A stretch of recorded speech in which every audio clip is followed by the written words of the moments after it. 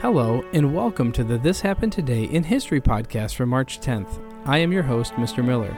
This podcast will cover a number of topics that happened on this date in history. Please visit the podcast webpage at thishappenedtoday.buzzsprout.com. There you can download the notes page, which will help you organize the information as well as develop your own ideas on how these events changed the world around us. If you are interested in hearing more, please consider subscribing so you will not miss out on what happens tomorrow in history. In 2006, NASA's Mars Reconnaissance Orbiter had parked itself in an elliptical orbit around the planet. There was a tense period of radio silence when the spacecraft passed behind Mars. The probe steadily reduced the size of its orbit until it reached an optimal position to start its studies. The Mars Reconnaissance Orbiter examined the surface and atmosphere a great deal. The spacecraft's engines fired, slowed the speed, and this allowed it to be captured by Mars's gravity. Its continual experiments will result in periods of radio silence as it travels behind the planet. On this date in 1964, the first Ford Mustang was manufactured and ready for release on April 17th. Ford Vice President Lee Iacocca had been lobbying for a poor man's Thunderbird since 1961, but the finished product, the Falcon-based Ford Mustang, didn't become reality for another 3 years. After years of hinting at such vehicle with concept cars like the Allegro and the Mustang II, and weeks of public teasing before the official event, Ford unwrapped the Mustang at its stand at the World's Fair in New York City on April 17, 1964. That was roughly 1 month after the first Mustang rolled off the assembly line, but it was the very same day cars arrived at Ford dealers. To say that the Ford Mustang was welcomed by the public is an understatement. After 6 weeks on the market, the Ford Mustang was the best-selling compact car in America.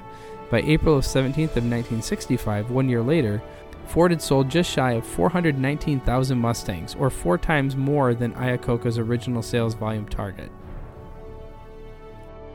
In 1906, an underground fire sparked a massive explosion that spread through a series of mines, killing over 1,000 men and boys in Corrières, France.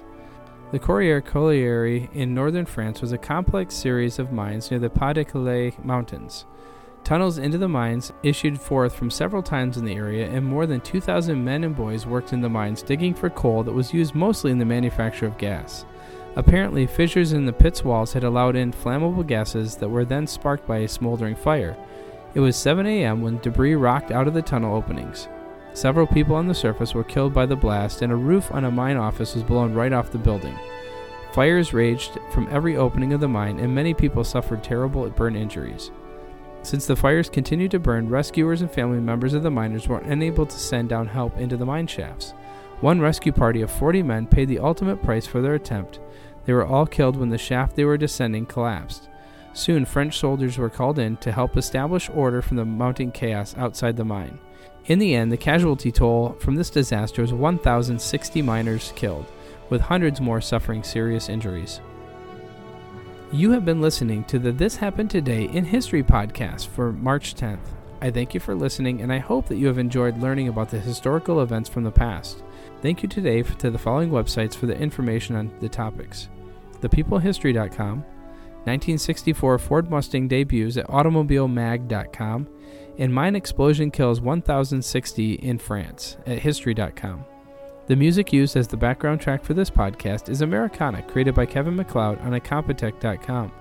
If you have enjoyed this information and would like to hear more, please consider subscribing, as this will keep the historical events in your feed in the morning for each day. I hope you have a great day.